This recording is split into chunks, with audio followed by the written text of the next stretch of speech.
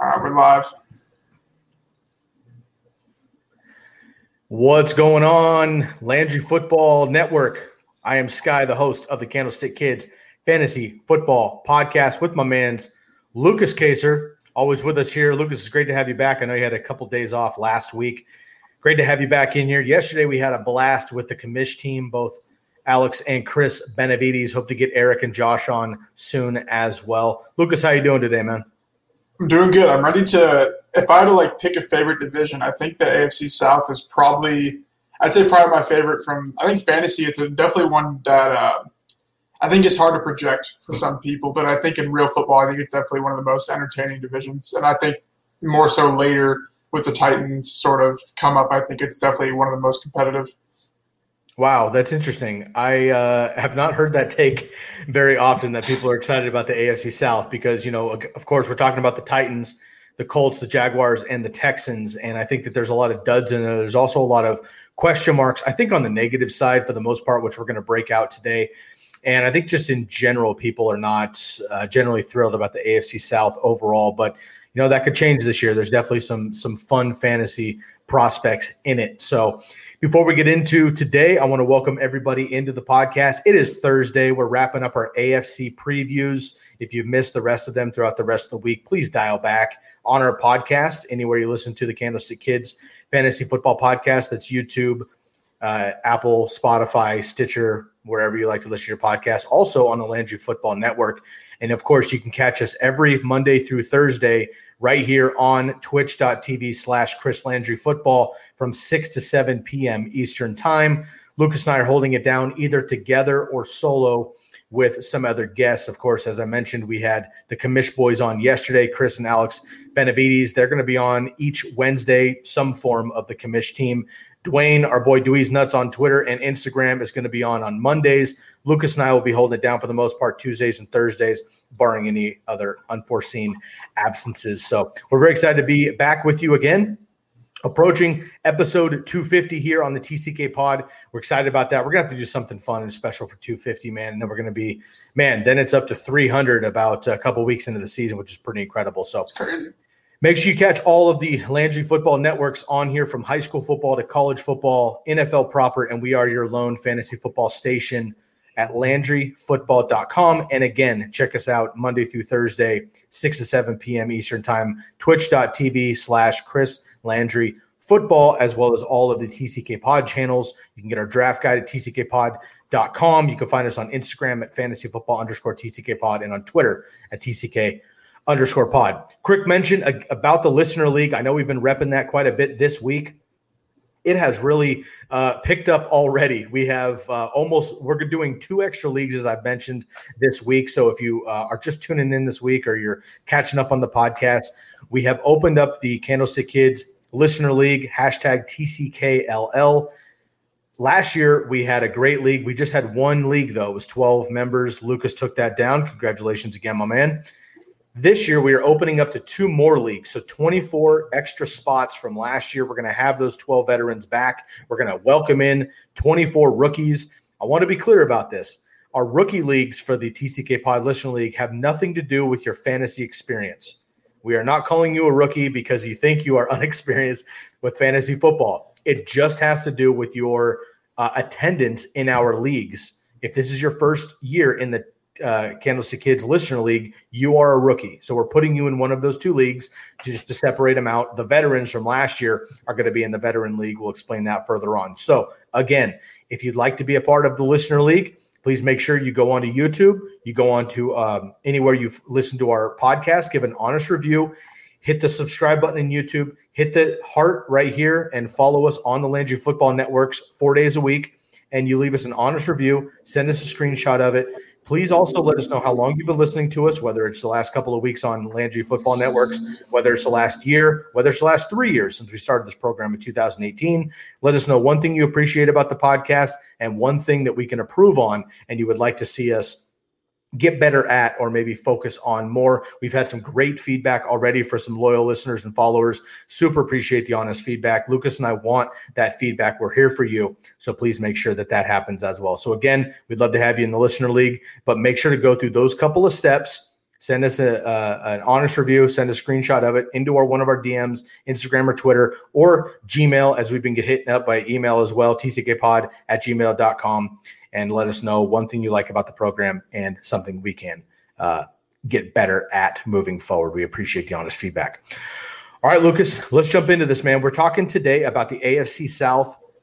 We broke down the AFC West on Monday. You and Dwayne did a great job there. Then we broke down the AFC North on Tuesday, AFC East yesterday with the Commish boys, and today is the AFC South. So let's talk about the AFC South here. Again, that's the Titans, that's the Texans, that's the Colts, and the Jaguars. Now, Lucas, you started the program with saying that this is one of your favorite divisions. Personally, this is one of my least favorite divisions for a number of reasons, both in NFL terms, but also in fantasy. Before we dive into this, why is this division so exciting? Or, why is it one of your favorite divisions here in football?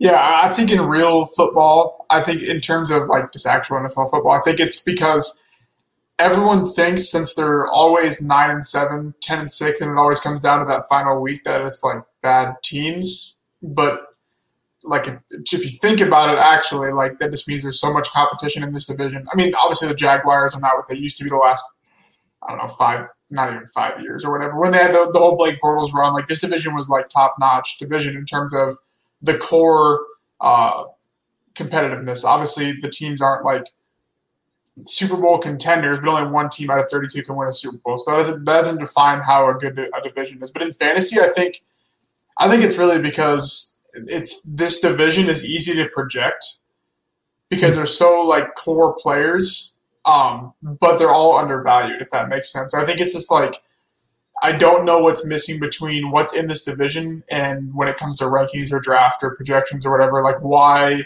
there's such a big discrepancy. And then we'll talk about them as we go through them all.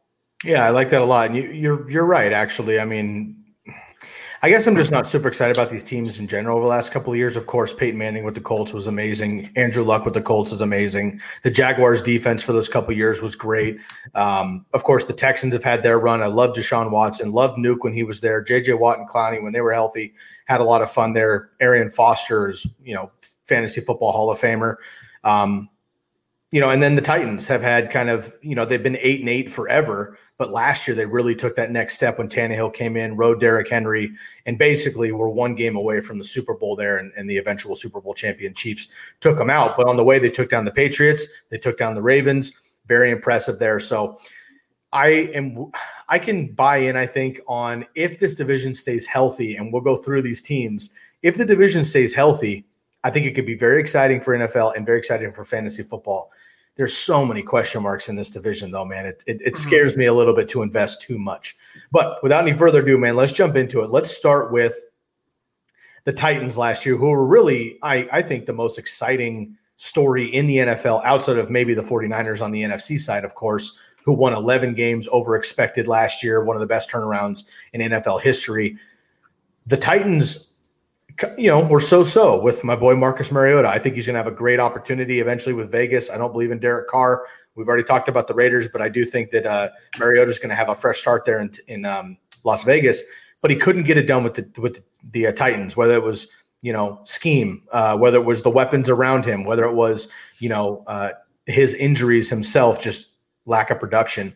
Couldn't get it done. So they bring in Ryan Tannehill halfway through the season. From that point on, Ryan Tannehill was the most efficient quarterback down the stretch. He was, crushing for fantasy football with efficiency, and the Titans were the most efficient offense in football moving forward the rest of the way. Now, again, they meet up with the New England Patriots, who are set for another Super Bowl run, but Mike Vrabel gets the best of his old team, knock off the Patriots. Then they go into Baltimore. They knock off they really actually dominated the Ravens, to be honest with you, in that game. Yeah. And they beat the MVP in Lamar Jackson and knock off what I think was kind of the Super Bowl favorite, even with the Chiefs there for a minute, the Ravens. They beat the Ravens. They run into Arrowhead Stadium and get beat up by the Chiefs. Do you think that this offense, again, is going to run through Derrick Henry? Obviously, he's going to, potentially lead the league in carries and maybe lead the league in yards. But do you think that, defenses have to stack the box, right? Do you really believe that Ryan Tannehill is going to be as efficient as he was last year enough to when teams are game planning for the Titans weekly, they're going to say, yeah, we got to put guys in the box for Henry, but we have to respect A.J. Brown, Jonnu Smith, even Corey Davis maybe, and Ryan Tannehill? Or do you think there's going to be 9 men in the box, stop Derrick Henry, make him beat you through the pass? Or do you think that they're going to be as balanced there for Tennessee here?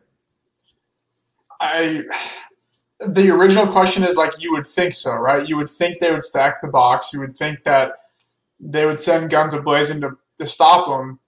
And, yes, that makes sense in theory, but when the Titans were dominating in the playoffs, when they beat probably the 2 best teams, I think the Patriots are probably still a top 3 team in the league last year, no matter what. Their defense was so elite. And the Ravens, he had 30 and 34 rushing attempts.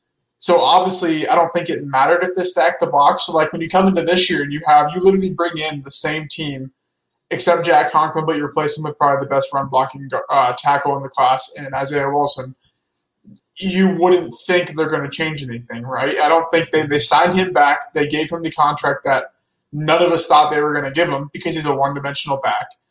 They could have drafted a round 3, round 2 running back to catch some passes, and they get Darrington Evans, which I really like Darrington Evans, but there was a reason he was at Appalachian State. There was a reason he wasn't running big-time games. So I think it really is Derrick Henry season once again, and I know we have different views on I don't even want to say the consistency, but the consistency of returning. In all of our heads, he should be a top 4 pick, right? He should be in that tier 1. But then it always comes back to he never does it at a week-on-week rate that you want. Obviously, at the end of the season, he's always pretty high, always elite, but it's always coming at the end of the season. So how do we project that? We really can't project that, but coming to this year, on the screen if you're watching on Twitch or YouTube on the podcast. It's basically just a graphic on Sharp Football Stats showing their schedule against rushing efficiency of their opponents. They rank number 1 by quite a bit. There's not actual numbers attached to it, but it's a chart and it's a huge gap from them to the next team. And if you look at their schedule, if you've seen around here, the hardest opponents are the Steelers, the Vikings, the Bears, and the Broncos. Besides that, it's pretty much a cakewalk for the other teams he plays. So I don't know if that's a big enough case to put him in that tier 1, but I think it's a big enough case to not have second thoughts about him this year. Darrington Evans has been fumbling at practice, which has been a concern. Their other running backs are, I can't even name them. That's how bad they are, I guess you could say, or why they're not going to cause a huge role. So I think Henry's a lock for a top 8 running back just because the role he's in, whether that's 5 down to 8. I think I have him ranked at 7. Right now, so right around really just in there in general. Tannehill, I've gone back and forth on if I actually want to draft him this year because I know the TD rate will drop, but then it goes back to that same argument I just made. Why will it drop? It's not like they're going to throw a bunch more attempts. It's not like they're probably not going to throw a bunch less attempts because they didn't even throw the ball that much. He was just that efficient because the looks were that good. So maybe the looks go away, but continuity usually wins out in terms of bringing on a new team. That being said, though, you have to be concerned in the playoff games where he would throw 7 passes and they'd win the game. That has to be a little bit concerning, but I think that's a little more concerning for A.J. Brown, who I think is the most polarizing guy on this team to even try to project. Because I haven't gone to the Titans yet. I don't even know how many targets a game I'm going to give them. I just don't know, I guess is the question. And whenever everybody makes an argument for A.J. Brown, I remember when in the playoffs when he had 3 targets in 2 games, and then they go, he's a rookie, but he was the number 1 wide receiver. He still is this year, so I don't really think it matters if he was a rookie or not. So I guess my original take on the division being easy to project, it's easy to project because he's the number 1 target. So however much of a market share you want to give to the number 1 receiver, that's going to him. It's not going to anyone else. And then I think we're both pretty high on Jonnu Smith in the role that I don't want to say is guaranteed, but it kind of seems like it has to be guaranteed that he is the number 2 pass-catching weapon on this team. Great. I love the breakdown, man. I'll start with Tannehill. So, again, the efficiency for Tannehill, I do see sticking around enough. I'm not excited to draft him. I'll put it that way. However, he does have a sneaky run floor. He basically had the best 3-season passing yardage total in NFL history behind only Dan Marino and Peyton Manning when he was with the Dolphins, believe it or not, and he was injured for most of that time there. So the talent is there. I think Jonnu Smith is one of my favorite tight ends. I've got him at tight end number 8. I mean, he's in my top 10. I want to put him higher, but I just haven't actually seen it yet. I just see how Delanie Walker played in this system for years, and Jonnu Smith is obviously 10 years younger. Dude is a monster. If you see him, he's kind of like this year's DK Metcalf shirtless photo going around the internet now. I mean, the dude's a beast. I think he's going to be great in this offense. A lot of these run-first teams – focus on the tight end off the play action. We know about that, right? George Kittle and Mark Andrews, of course, with those run-first offenses there in Baltimore and San Francisco. So I like Jonnu Smith a lot. Corey Davis, I'm going to fade until I see it. I know some people are kind of bringing up he's maybe this year's Devontae Parker, but again, until I see it happen, no thank you. A.J. Brown, I am excited about. I'm fading a little bit. I actually have DK Metcalf over A.J. Brown. I think a lot of people have it the other way around, because DK's he's the number 2 on the sheet right now. I see him being the number 1 by the end of the season. AJ Brown is the number 1 for Tennessee.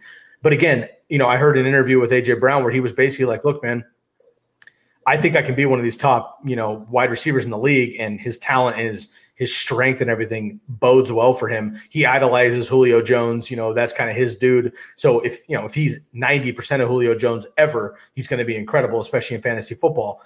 But there was, a conversation with him where he was like, look, man, like it took me a while to get going because the Titans just, they're not that type of team. When Marcus was in there, they weren't able to run those kind of plays. Like I was only getting 3 to 5, 6 targets a game if I was lucky. So the opportunity share wasn't there. But you can see his efficiency was insane. He had the number 1 efficiency, right? Yards per reception in the league, 20.1 or something ridiculous. Mm-hmm. When he gets the ball in his hands, he's a playmaker. So I think that they're going to make an attempt to make that happen furthermore this year.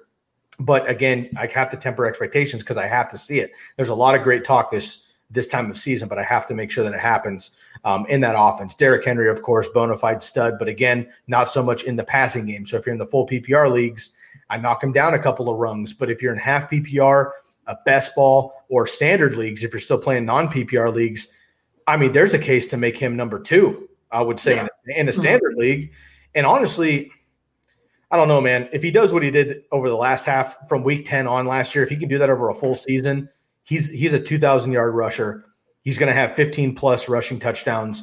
And in a non-PPR league, you could make a case that he is the number 1 pick overall ahead of Christian McCaffrey potentially there. So in a PPR league, which we talk about for the most part, I have, Derrick Henry a little bit lower there. But they're an incredible team. I think that the efficiency is there. They're definitely a force to be reckoned with now in the AFC in general. Certainly, if Deshaun Watson and the Texans can't stay healthy, the Titans should be able to run away with this division. But I agree with you, man. It'll be interesting to see if they can come back and duplicate what they did last year because they were a very, very magical story there in Tennessee.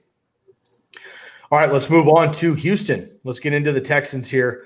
Houston last year had kind of a, again, they had a crazy game with the Bills there in the wild card.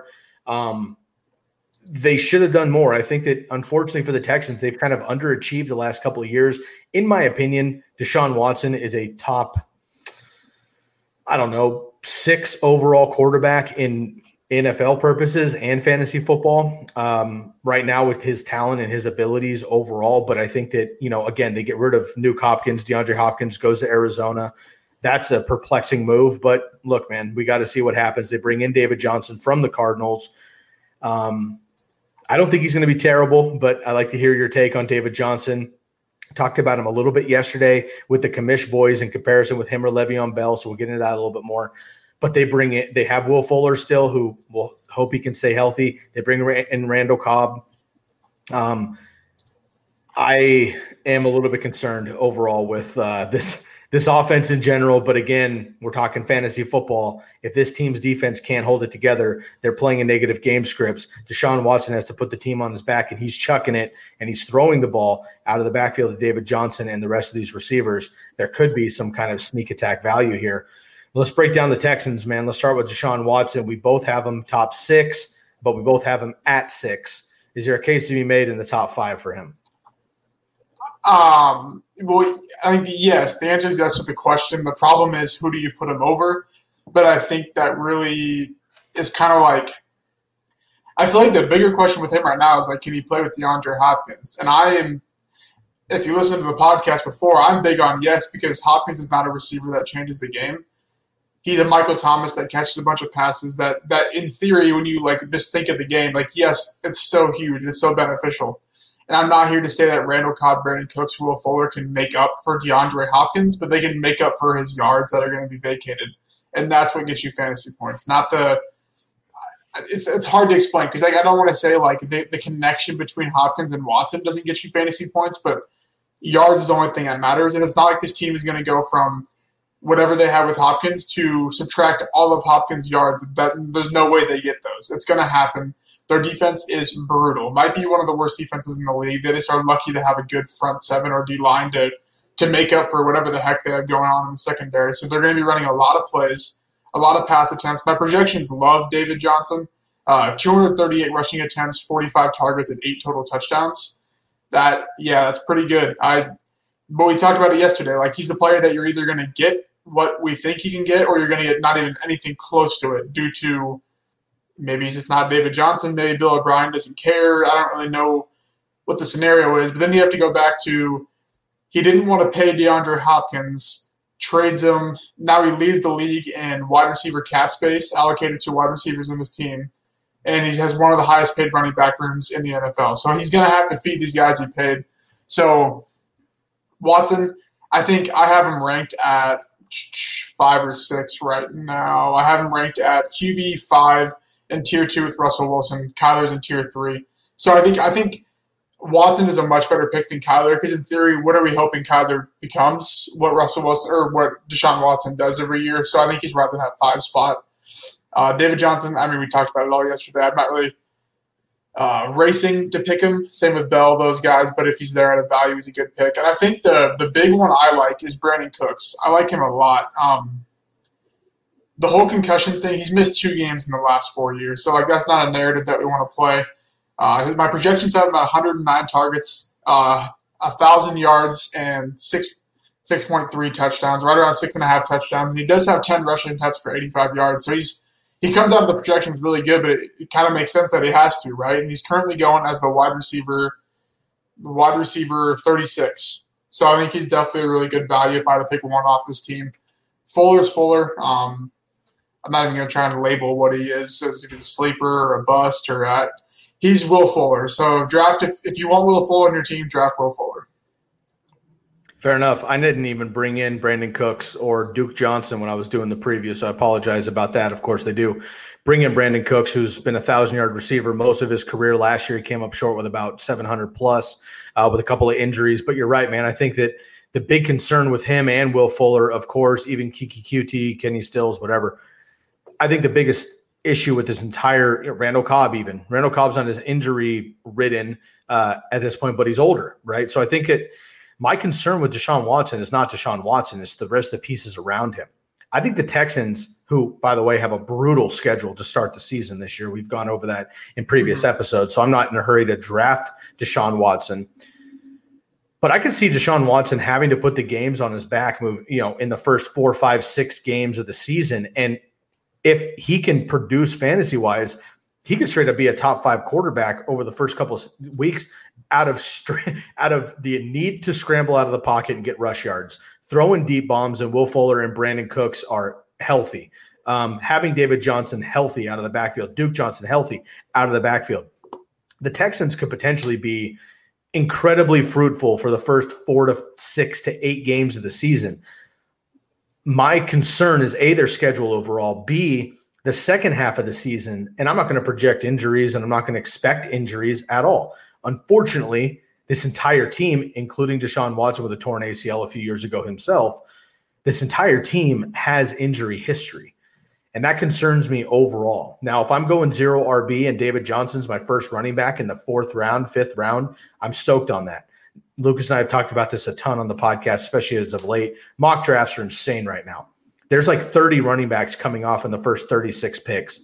It's ridiculous. If that happens, David Johnson's going in the 3rd round, and there's no way I'm going to touch him there, period.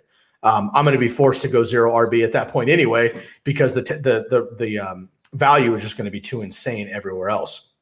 But if you can get David Johnson as your RB2 or your RB1 and you have a stacked first 3-4 rounds with zero RB approach, I like that a lot, but I'm not going to take David Johnson in the third round.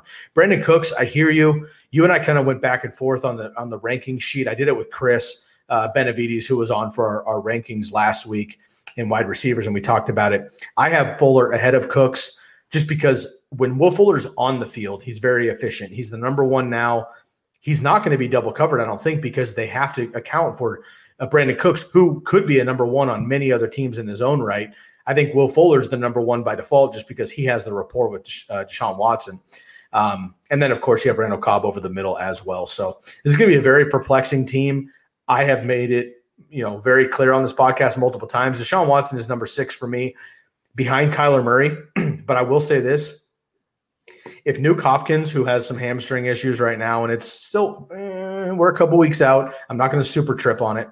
But if Nuke misses any time or this hamstring becomes anything more than just a hiccup in preseason, Kyler's going to drop for me. I know he did what he did last. He was QB7 last year without Nuke, but I think that's going to change things a little bit with Arizona and Deshaun Watson. I think you said it great, Lucas, that Kyler's basically trying to do what Deshaun Watson does every year. That's true. But now he doesn't have DeAndre Hopkins. So there's a lot of question marks here with the Texans. I'm not in a hurry to get anybody on the Texans. I'm going to make that clear. However, I would absolutely settle, I should say, for Deshaun Watson. I would settle for David Johnson. I would settle for Duke Johnson in the 8th, 10th round of a zero RB approach. I would settle for any of these receivers deeper in drafts if I was already okay elsewhere. But I'm not going out to target any of these guys personally. All right, man, let's jump into the Colts. But before we do, we'll just take another quick break to just rep the Twitch handle. If you're listening to the podcast on the podcast streams, Apple, Spotify, Stitcher, anywhere else, please make sure to leave a rate and review for the TCK pod. We much appreciate that. But also, come and check us out on Twitch. If you haven't seen our faces yet, you want to put a name to the face, you want to put a face to the voice, come and see us on Twitch. That's twitch.tv/Chris Landry Football, Landry, Landry. Chris Landry Football on Twitch. You can see all of the football networks here on the Landry Football Network, LandryFootball.com. And, of course, if you're on the Twitch family and you're tuning in, make sure to go check out our podcast. Give us a rate and review there. We much appreciate it. Also, you can check out the YouTube channel.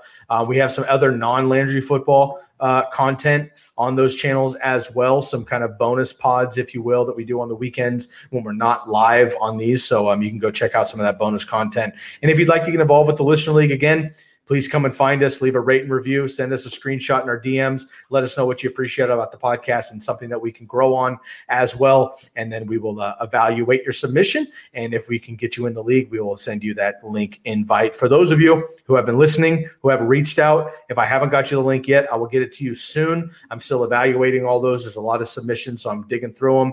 But as soon as we can get you that, we will. If you've got yourself a draft guide and you have not yet got the Listener League link from Lucas or myself, I need you to reach out to us immediately. We're trying to vet all those, make sure that everybody that got the draft guide gets the Listener League link because you've already qualified for that. But there are a couple people kind of floating out there that may not have had it yet. So please help us help you. If you got the draft guide and you haven't heard from us yet, to get that link, reach out to us via DM, Twitter, whatever it is, Instagram, Gmail, and let us know that you haven't got the link yet, and we'll fire that off to you right away. We only have 24 available slots, and we've got about 10 of those already accounted for. So it is filling up quickly. We want to make sure that you're involved in the TCK Pod Listener League if you would like to be.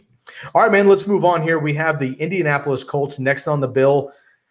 Pretty exciting offseason for the Colts, I guess. Andrew Luck obviously retires before the season last year. It was kind of just a shot to the heart for all of us. They had a down season last year. Jacoby Brissett, not a terrible quarterback, but I think a career backup couldn't really get him over the hump last year. Marlon Mack played really well, but they go out and they get Jonathan Taylor, of course, who is arguably the number one rated running back coming in by most people pre-draft. So the Colts get him number one offensive line, arguably in the NFL there. They also go out and they get Michael Pittman Jr., who you and I both like a lot.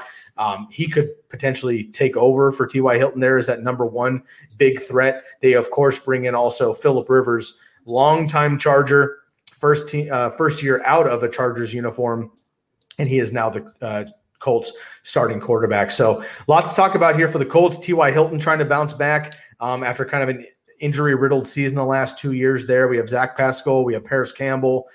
Jack Doyle, your boy there at tight end. We have Trey Burton, who is on the Colts now, who had kind of a bunk season with the Bears last year with injuries, but played well with the Eagles before that. So lots to talk about here with the Colts. Let's start up at the top as we always do. Phillip Rivers coming in here. He's kind of that perennial middle QB2. You know, he's kind of a QB 15 on a good season, QB 24 on an average season. Lacks the upside at this point in his career, but he's a safe option. He's going to throw for 300 yards almost every single week. He's going to throw for 3 touchdowns almost every single week, but he does have a spike in interceptions pretty much every single year. So that kind of hurts in those leagues that knock for that. But how do you think this transition is going to be for Phillip Rivers personally, a 20-year vet heading to a new team finally, just as Tom Brady has,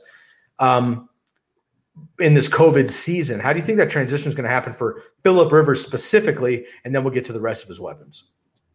Yeah, I mean, I'm not too worried about him transitioning. He is one of the, I don't even want to say like all-time greatest quarterbacks, but I feel like he's one of like the all-time known quarterbacks, veteran, professional QB.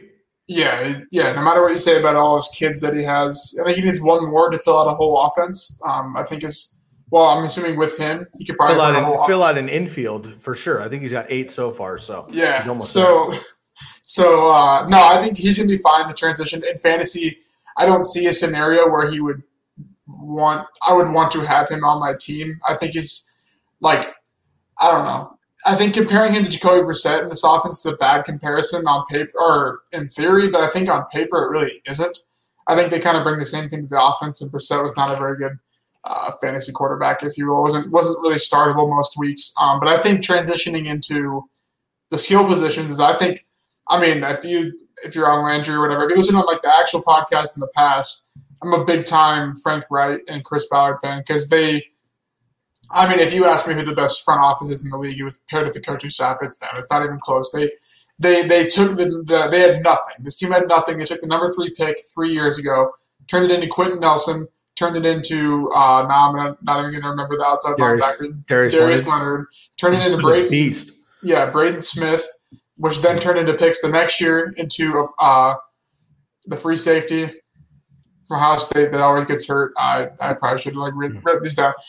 Point being, they took 1 pick and they turned it into their whole franchise. Say what you will about the money they threw at Phillip Rivers, it doesn't matter. It's 1 year. They just wanted to make sure they had a quarterback. They drafted the best running back in the class, Michael Pittman, to add on to their weapons. This team is ready to compete. I don't know about the division, but I know if they make the playoffs, it'll definitely be a surprise team for sure. The defense is kind of, if you will. Their secondaries need some pieces somehow.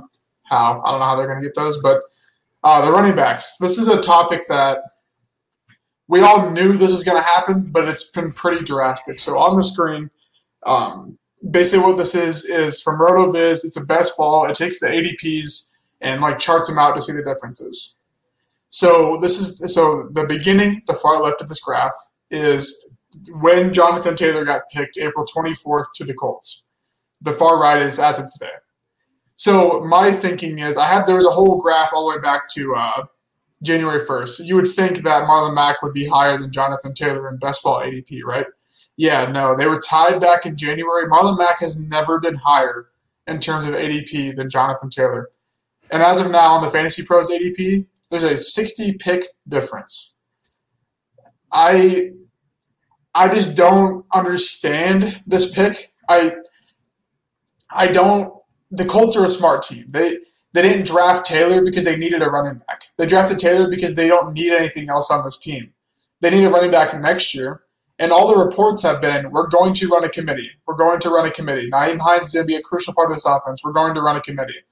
There hasn't been reports saying Jonathan Taylor has been the only back in the running with the ones. They all 3 have. Jonathan Williams has gotten some reps with the ones in camp, and apparently that is raising Taylor's ADP. That is making him rise up in rankings, and it just makes no sense to me. I get that Jonathan Taylor's going to finish higher. That's why I have him ranked higher come into the season. But everyone's drafting him, and the reasoning is when he takes over halfway through the season, when he takes over at the end of the year, So you're drafting this guy knowing he's not going to be the main guy until the end of the year. You're just sacrificing a pick. He's not worth – I don't know, it's a 4th-round pick. It's just still not worth it because you're getting a third split, 50% split or whatever. Hines will only get so many carries. And an offense that, yes, is good, but they still are going to use Marlon Mack. Frank Reich loves Marlon Mack. That's all he talks about is how good he is. And not to mention that Jonathan Taylor did not catch passes in college, so he's not going to catch passes in the NFL. Marlon Mack had more catches in college. You can stat check me. I'm fairly certain that's correct. And Marlon Mack has been pretty efficient catching the ball. So I think the running backs, I get the whole Jonathan Taylor hype. I think next year he'll probably be a back-end first-round pick if they don't add anybody else, just due to the situation. But he's just not a good pick this year. Maybe trade for him in the middle of the season, but then again, everyone is in the first couple of weeks. So I don't know. He's just a guy that I'll probably just not try to mess with. Marlon Mack's a fantastic value. 0 running back teams, if you can get him as your second, third running back, that's amazing. Nyheim Hines is a good value, the same 0 RB builds. The receivers, I think Ty he's not really that injury prone. I saw a tweet yesterday. He's played one more game than Devontae Adams in the past 5 years. And I saw that and I was like, okay, this guy pulled 2 years prior to Adams coming into the NFL or something stupid just to make some dumb tweet. No, it's legit. So I don't know if he's necessarily injury prone. He is, but he's just kind of like any other receiver. So maybe take T.Y. if there's a good ADP dip. Pittman, I think it's just a year too early for him. More of a dynasty prospect, if you will. My boy Zach Pascal, Paris Campbell, I don't know. I just think if none of these guys were fantasy startable last year, I don't think they're going to be this year because they're probably going to run the ball a little more than they did. I know Pascal was a spot start here and there, but nothing fantastic, if you will. And then Jack Doyle. This is my guy here on the ECR, the Fantasy Pros ECR. They added this new thing called Sleepers this year. So that's where my rankings will be every week. We'll be on the site and the commission side and stuff like that. But we have to pick 3 sleepers at each position to see who's the best at picking sleepers. Keep in mind, this is with Matthew Berry and all these guys. And I got to figure out who the hell I'm going to pick at tight end. Oof. And I think I'm going to go Jack Doyle because no one else is going to pick him. So Eric Ebron leaves. Tons of vacated production. I don't even want to say how much it is because who cares? They gave him $7 million a year contract. His competition is Mo Alley Cox, the huge 6'4", 260-pound guy. Mo Alley Cox would have broken out by now, not in his 4th season if you're that big. He's just not good at football. Rivers, the guy that everyone says throws the ball to his tight end, apparently doesn't carry the narrative of this year. Average tight end finish in PPR of tight end 7. Doyle had 13 targets inside the 20. Ebron had 10. That's 10 targets inside the 20 vacated. I don't think they're going to go to T.Y., probably not Paris Campbell, maybe Pittman. And then they have Frank Reich, who is tight end room. I know it's a little bit skewed because he has Zach Ertz. Averages 157 targets a season. 157 targets. Even if you go, 80% of that, 135, I don't even know what it'd be. That's insane for tight ends. And then you go, okay, well, there's receivers there. Okay, the receivers, T.Y. Hilton from Sports Injury Predictor, 46.2% chance for re-injury. Paris Campbell, 51% chance for re-injury. And a rookie is his competition. I don't know what I'm missing or what people are missing with Jack Doyle. They say, there's no upside. And unless upside has a point definition of what it gives in fantasy, volume is king in the tight end position. The touchdown volume Eric Ebron got was the only reason he was fantasy relevant. So now I just give all the tight end volume to Jack Doyle. He's probably one of the – I don't even know what his ADP is. He's probably one of the best – I don't even know if he's a sleeper. He's just one of the best tight end picks outside of the top 2 that I think you can find this year. And I think people are kind of coming around to him, but I still think there's that, I guess, gross factor of drafting a good tight end for fantasy. I don't really know what's bad about it, but people just don't like it. And he's going to be really, really good for your fantasy team. He will get you 7 targets for 50 yards and a touchdown or 7 targets for 60 yards, and you won't be disappointed. Jack Doyle is currently going as the tight end 19 in the 14th round. He's going behind just a handful of guys here. Hawkinson, Gesicki's still that low. I think that'll change. Jonnu Smith, Chris Herndon, who didn't even play last year, Blake Jarwin, Jack Doyle, and then Dallas Goedert. I think there's another sleeper in the AFC South that we're going to talk about next who I guarantee you nobody on Fantasy Pros is picking. You maybe can do that. That might be my guy for sleeper, but I like that pick on Doyle. Doyle was also tight end number 7 a couple years ago with Andrew Luck, so he can definitely get it done. And we've talked a number of times about Michael Pittman and Jack Doyle are basically the only large targets outside of Mo Alley Cox there for Phillip Rivers. And we know over the years, Antonio Gates, Hunter Henry, Mike Williams, Vincent Jackson years ago. Phillip Rivers likes those big targets, especially down in the red zone. So I like Jack Doyle. I think that's a great pick. I'll start back at the top here real quick. Phillip Rivers, again, not targeting him at all in a super flex league. If he's your QB3, I think you're great. That's a great floor. If you have an injury above him, I think he's going to be just fine. For years, in a league of record I have a buddy of mine who's a Chargers fan, and he's literally picked Phillip Rivers in like the 12th, 15th round of our league of record for like literally a decade in a row because he knows he's going to be available. He doesn't have to waste a pick on him. And Phillip Rivers is always a QB2, period. And this guy is able to stack up on every other position. He's won the league like 3 out of 10 years, which is pretty incredible with, a bunch of competitive players. And Phillip Rivers isn't sexy, but he gets it done. I think you could still get that. Jonathan Taylor and Marlon Mack. I wanted to throw out the ADPs because you were talking about that real quick and just get your reaction real quick. So currently, PPR leagues, this is Fantasy Football Calculator, which Lucas and I use other options when it's high-stake leagues when he and I are trying to do rankings, but I think that it's important to do Fantasy Football Calculator because it's what the public uses. I think that's more accurate here. So Jonathan Taylor currently going RB22. This is PPR. RB22 in the 4th round, early 4th round. Marlon Mack is going 3 rounds later and 11 running backs later. Is this a situation? You and I did a mock draft I feel like it's a few months ago at this point. We did an RB heavy mock draft. You and I took Marlon Mack and Jonathan Taylor, and we took Mark Ingram and J.K. Dobbins. I think those were our only running backs, if I'm not mistaken.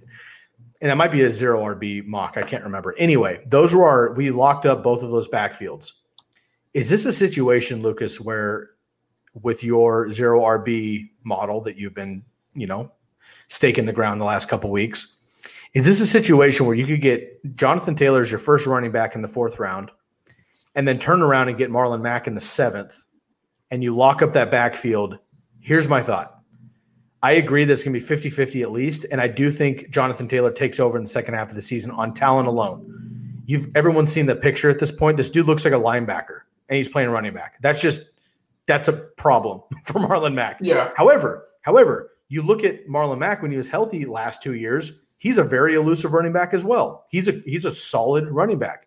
You're not just going to come in and take his job when he's got the rapport. Now, Phillip Rivers coming in, everybody's brand new, so I think that's interesting. But you're right, Frank Reich likes him, and that matters. So my question is, is there a scenario where you would take both of these guys, look to Marlon Mack for the first 4 weeks, and then look to maybe a timeshare, but then you have Jonathan Taylor in the back end, or are you targeting one of these guys, or are you staying away from either of them? Because it should be a legitimate timeshare unless one of them gets injured. I think like the question of like stacking running backs is definitely like a hot topic, I would say, in fantasy. And it's hard for me to say because that's like you would think yes, but then like I go back to what would be the reason that you would be wanting to do this, right? You would be wanting to, in theory, draft the starting running back for the first half and then draft the starting running back for the second half. And I think this theory is really a thing because Nick Chubb didn't even take over the backfield. Carlos Hyde got traded. Like he didn't. And I think this is the thing where everyone's like, well, Jonathan Taylor will do what Nick Chubb did. What, wait for Marlon Mack to get traded because the team is awful? Like, that's just not what's going to happen. So, like, I think the answer is, when we did it in theory, yes. But I think more that I think about it, it really is no, because if I have Jonathan Taylor on my team, I don't want to start Marlon Mack over him week 1. Same with Dobbins and Ingram. And it's not even like that I think he'll outscore him. It's just the fact that, like, you would think that Jonathan Taylor would score more points, right? So that it just kind of, like, messes with your head that, like, I don't know. In the best case scenario, you'd probably just want to not take the more expensive one because we really don't know how it's going to get projected out. I made the case that they would cut Marlon Mack before the whole COVID thing started, because they probably would have if they had a whole offseason for Jonathan Taylor to get worked in. But now they need that depth. They can't just cut Marlon Mack. So I think now it's just more of a red flag to even draft Jonathan Taylor, to even draft J.K. Dobbins, guys like that. So I don't know. It's tough for me, but I also play fantasy safe to a certain extent. And I think, like, I don't know. I don't even like saying upside anymore, because the term just gets thrown around so much that there's not even a definition of it anymore. So I don't know. I just can't wrap my head around getting Jonathan Taylor or Dobbins, because the general term is when they take over the backfield in the last half of the season. That is just as uncertain as projecting the split at the beginning of the season. So there's no good way to do it. So probably just fade in general. But in a best ball league, I think that strategy is viable, because that makes sense, because you would just be taking the highest scoring running back every single week. What if you went RB heavy? And I'll just make it up, but let's say you get Derrick Henry, Austin Eckler in the first 2 rounds. You go, I don't know, Kenny Golladay. And then in the 4th round, you're looking at the running back heavy approach, which I'm getting blasted in my DMs constantly that people want to do that, and they're asking me how to do it and blah, blah, blah. At that point, Jonathan Taylor in the 4th round is your 3rd running back. You can afford – here's the deal. You can afford for him not to be Jonathan Taylor for half the season, because you have Eckler and you have Henry in this case. So you know that you're getting a 4th-round pick that you're basically not counting on right away, but maybe you get, a James White later, Tariq Cohen, a Raheem Mostert in the 6th or 7th that you can throw in and wait for it. In that scenario, if you're willing to take that risk and you believe in it, if that hits, dude, that is nasty. If that hits, that is nasty down the stretch in the playoffs. Yeah. I don't even know if it's like if it hits. But here's the thing. He will be the majority back by the end of the season. That's just what's going to happen. Unless this team is like, 12-0. They say they're 9-0, running 50-50. They're going to run 50-50. They're not just going to be like, oh, we drafted him in the 2nd round with our 2nd pick. Not even like there was like the priority. They took a receiver first over him, and they're like, holy crap. Probably the greatest college running back of all time just fell to our lap at our 2nd pick in the draft. So I think in that strategy, I guess like my initial like advice would be like, why don't you just take James Conner, Chris Carson, something like that? Because then if you're still taking Taylor, waiting on when he takes over the backfield, by sacrificing that wide receiver position, then you still basically have to fill your flex position with a player that you feel more confident in playing every week. So to me, you're just sacrificing way too much. And that kind of goes back to, if you guys listen to the Zero RB podcast, that would decrease your winning percentage tremendously right off the rip, because the guys you could have drafted around him are going to be projected and outscore him in the first 6 to 7 weeks. If James Conner stays healthy, and that's why his ADP is there, but even the first 2 weeks, he'll probably get you 20 points a game. That's just what's going to happen. Yep. Jonathan Taylor, he could score 20 points a game, but the range of outcomes is probably 9 to 10, 11, 12, I would say, is pretty, 9 might even be a lot for a minimum. It might be 6 to 7. So, yes and no. If you do that, then I would go and get, I don't know. I don't even want to say Marlon Mack, but you need to fill that early season gap, whether that might be Mark Ingram, which I don't even know if they could be more of a split than the Colts could with Lamar, Mark Ingram, and J.K. Dobbins. So just kind of weird situations with the rookie running backs when in most years you're just take the older guy at the ADP and then be done with it. That's usually what happens. No one was taking Nick Chubb, who literally got picked the same pick slot as Jonathan Taylor. No one took Nick Chubb in fantasy drafts. So why this year? Why did that change now? Because we see these guys, due to a player getting traded above them or a guy getting hurt, emerge. It's just kind of off balance in the approach on it. Yeah, fair enough. We haven't even talked about Nyheim Hines. He's kind of a dark horse. He's not just a pass catching back. I mean, he's a legit running back, but he is 3rd in line now. I think he's kind of a poor man's James White. I would, James White, Tariq Cohen, then Nyheim Hines is the way I I would go about those. Duke Johnson, I think, is ahead of him as well. Personally, I think he's going to have his games. He's good for a touchdown or two randomly, but again, more of a best ball thing, not really a consistent starter unless one of these running backs were to get hurt. T.Y. Hilton, I faded him. I had a great episode with Kamish, with Chris Benavides a couple weeks ago, which was basically big names without the big value. And one of the guys I faded was T.Y. Hilton. And although he hasn't been extremely injury prone, as you mentioned, played one more game than Devontae Adams, whatever. The difference is, though, it's like the LaShawn McCoy thing that was a couple years ago where it was still LaShawn McCoy. You're still like, dude, this guy could pop off 150 total yards and 3 touchdowns any given game. The problem is he literally came off the field every single week 2 or 3 times. That's just what happened. T.Y. Hilton doesn't miss games every week, but he comes off the field for a drive here and there. He has a 26-yard gain, which is great, but then he comes off the field for 5 or 6 more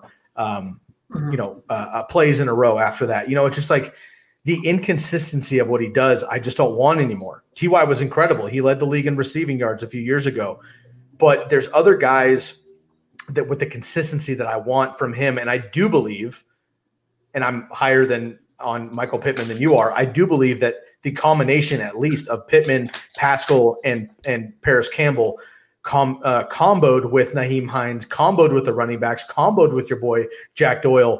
All those things I think take away from a bona fide number one for T.Y. Hilton. I just don't think it's going to happen. Could he finish with the most targets, the most yards, maybe the most touchdowns on the Colts? Sure. But is he T.Y. Hilton of old and consistent for your roster? No. Could he have 8 receptions for 130 yards and 2 or 3 touchdowns any given week? Absolutely.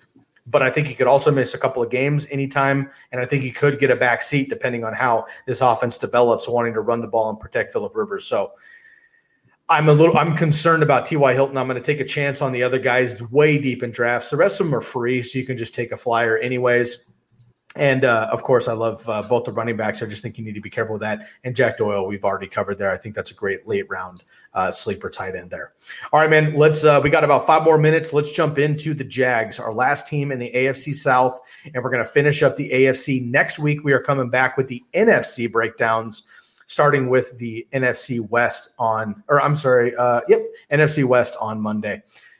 So the Jags, I think, are the most exciting, the most fun team in the AFC South, in my opinion. Of course, that starts with our boy Gardner Minshew, the mustache, the jorts, a more exciting Baker Mayfield, if you will, without the negative attitude. For fantasy, I'm going to let you kind of, or I'll dive into either way, the Kyler comparisons. But Gardner Minshew was fantastic. I think he's a great sleeper quarterback right now. Leonard Fournette finished RB7 last year with 3 touchdowns. Phenomenal. I mean, he had 100 targets, 75 receptions. Those are all going to come down, but the workload is going to be there. He's been a bona fide RB1 the last 3 years. I think perennially slept on, even so. Even now, I think he's got the lowest ADP of his career so far in fantasy league. We'll talk about that. They bring in Chris Thompson, who's played under Jay Gruden for years in Washington, injury prone-ish, but definitely a wide receiver out of the backfield. And then DJ Chark, who I know that the Commish boys love and has huge upside. And then they bring in Laviska Shenault, of course, in the draft. And then my guy, Tyler Eifert, even has a better run now because, they've had another tight end go down on the IR. If Tyler Eifert stays healthy, he could accidentally have 80 targets for 60 receptions, 600 yards, and 6 touchdowns. And I think that's a floor. And we all know that right there gives you a tight end 1, and nobody is drafting Tyler Eifert anywhere. That's my Jack Doyle. I think this year, I said that about 2 months ago. I'm sticking by it. Lucas, we'll start at the top here, man. We got about 5 minutes left in the program. So why don't you blaze through the Jags real quick, and I'll follow you up. Let's start up at the top with Gardner Minshew. Yeah, I mean, if you aren't drafting Gardner Minshew by now, you don't deserve to draft him, is basically what it comes down to. Stat. He'll probably be my sleeper on the ECR thing, but then again, I think he'll be everyone's sleeper. So I gotta maybe fade the public a little bit on that one. Fournette, the thing about like the Fournette, Lev, Bell tier, with this whole like volume sucks, no upside, but like then again, the only thing that matters is fantasy points. Is yes, he had 100 targets and finishes the RB7. They're going to go down a little bit, but let's not like act like injury prone, like legit injury prone. Chris Thompson is going to take away a lot of targets. I have projected at 48 targets, comes out to about 207 fantasy points. That goes right down to his ADP dip. Like he's still a good pick at his ADP. He's going to see the volume. I don't think injured or COVID list backup that I drafted on my leagues. I don't know who it is now. Raquel Armstead? Yeah, Raquel Armstead. He's on the COVID list. He's not coming off for a while. And I don't think Devine Ozigbo are taking carries from them. Chris Thompson is maybe going to take like 2 carries a game and probably 3 or 4 targets a game away from him. He's still a decent pick. If he's your RB2 and you like going the RB, or if you like going receiver, tight end, Leonard Fournette, I don't mind that either. I think it's a good strategy there. Chark, yeah, I didn't really like – I wasn't really beating the drum for him, but I think where he's going and kind of like the persona around him, I think he's still a good pick. Kind of that like risky sort of 2 that showed he could be a 1 for a long-term stretch last year. So I think he's definitely a good pick.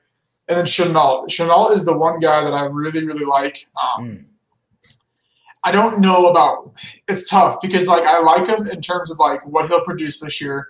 His dynasty outlook's amazing. His best ball outlook's fantastic. But then, like, redraft is like, when will I play him? But if he really gets the rushing work that they said he's going to get and that he got in college, I think he's going to be, I hate comparisons, but Deebo Samuel light in the way he was used in the playoffs, which is 12 to 13 points per game if he's used that way.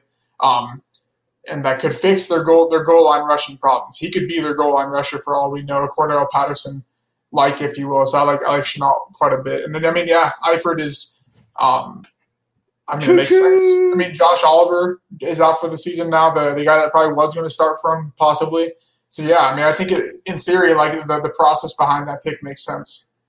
Dude, love it. Quickly, I got 2 minutes. Gardner Minshew, I love it. And, again, basically had an adequate season, similar numbers to Kyler Murray on a game-to-game basis. Obviously did not finish as high as Kyler Murray because he played 3 less games. But Gardner Minshew could make it happen. He has kind of a sneaky ability to run. There's a clip that's run around Twitter over the summer. I've seen it like 5 different times from multiple different people. It's literally just 3 minutes of Gardner Minshew in the pocket scrambling. That's all it is. And it's not like it's a different scramble. It's like him moving in the pocket effectively with his, body language downfield, his vision downfield, and he's avoiding pass rushers like a nimble Tom Brady kind of a thing, right? And it's very impressive, dude. Like, this fucking guy is able to really dip and dodge inside the pocket and then bust out a run if he needs to and able to buy more time, similar to Russell Wilson. DJ Chark, I think, is excellent. He's going to be a great, I think, young stud in this league for a long time. Laviska Shenault, I agree with you. They can get the ball in his hands as a receiver, a running back in the slot, deep, whatever. He's going to make it happen, similar to Deebo Samuel was able to last year for the Niners. As far as Leonard Fournette, man, do me a favor, Lucas, while I'm talking here. Bring up your rankings, your running back rankings for me. I got a quick question as we get out of here. I do like Leonard Fournette. I'm a little concerned because last year, again, the efficiency inside the goal line is just going to change. Same thing with Nick Chubb. Nick Chubb gets another 15 carries on the goal line. I promise you he doesn't, have negative 19 yards or whatever the hell it was. He's going to score 5 touchdowns, I'm sure, by default. All right. Leonard Fournette, same thing. The big thing from Leonard Fournette is he's kind of a poor man's Derrick Henry, right? I think overall. But Derrick Henry has that breakaway long time speed. I think Leonard Fournette just doesn't have that breakaway speed anymore. Before we get out of here, man, I got a quick question for you. Leonard Fournette, where do you have him ranked? And give me 5 running backs after Leonard Fournette. He's my 16.5 PPR right now. I have Lev Bell, Melvin Gordon, Todd Gurley, and David Johnson. And David Montgomery are the 5 directly after him. But they're all my tier 5. In current ADP right now, Lev Bell is at 16, Chris Carson 17, Todd Gurley 18, David Johnson 19, Melvin Gordon 21, and right in between that, Leonard Fournette at RB 20 in PPR. Yeah, he's still a good pick.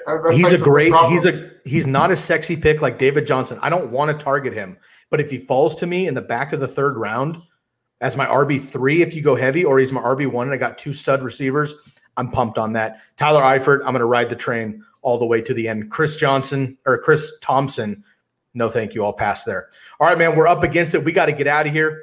We are the Candlestick Kids Fantasy Football Podcast. Check us out next week, Monday through Thursday, 6 to 7 Eastern on twitch.tv/Chris Landry Football. Catch all of Landry Football here at LandryFootball.com. Leave us a rating review. Join the Listener League. Get the draft guide. For Lucas Kaser, I'm Sky Guasco. Episode 247 in the books, and we are out of here.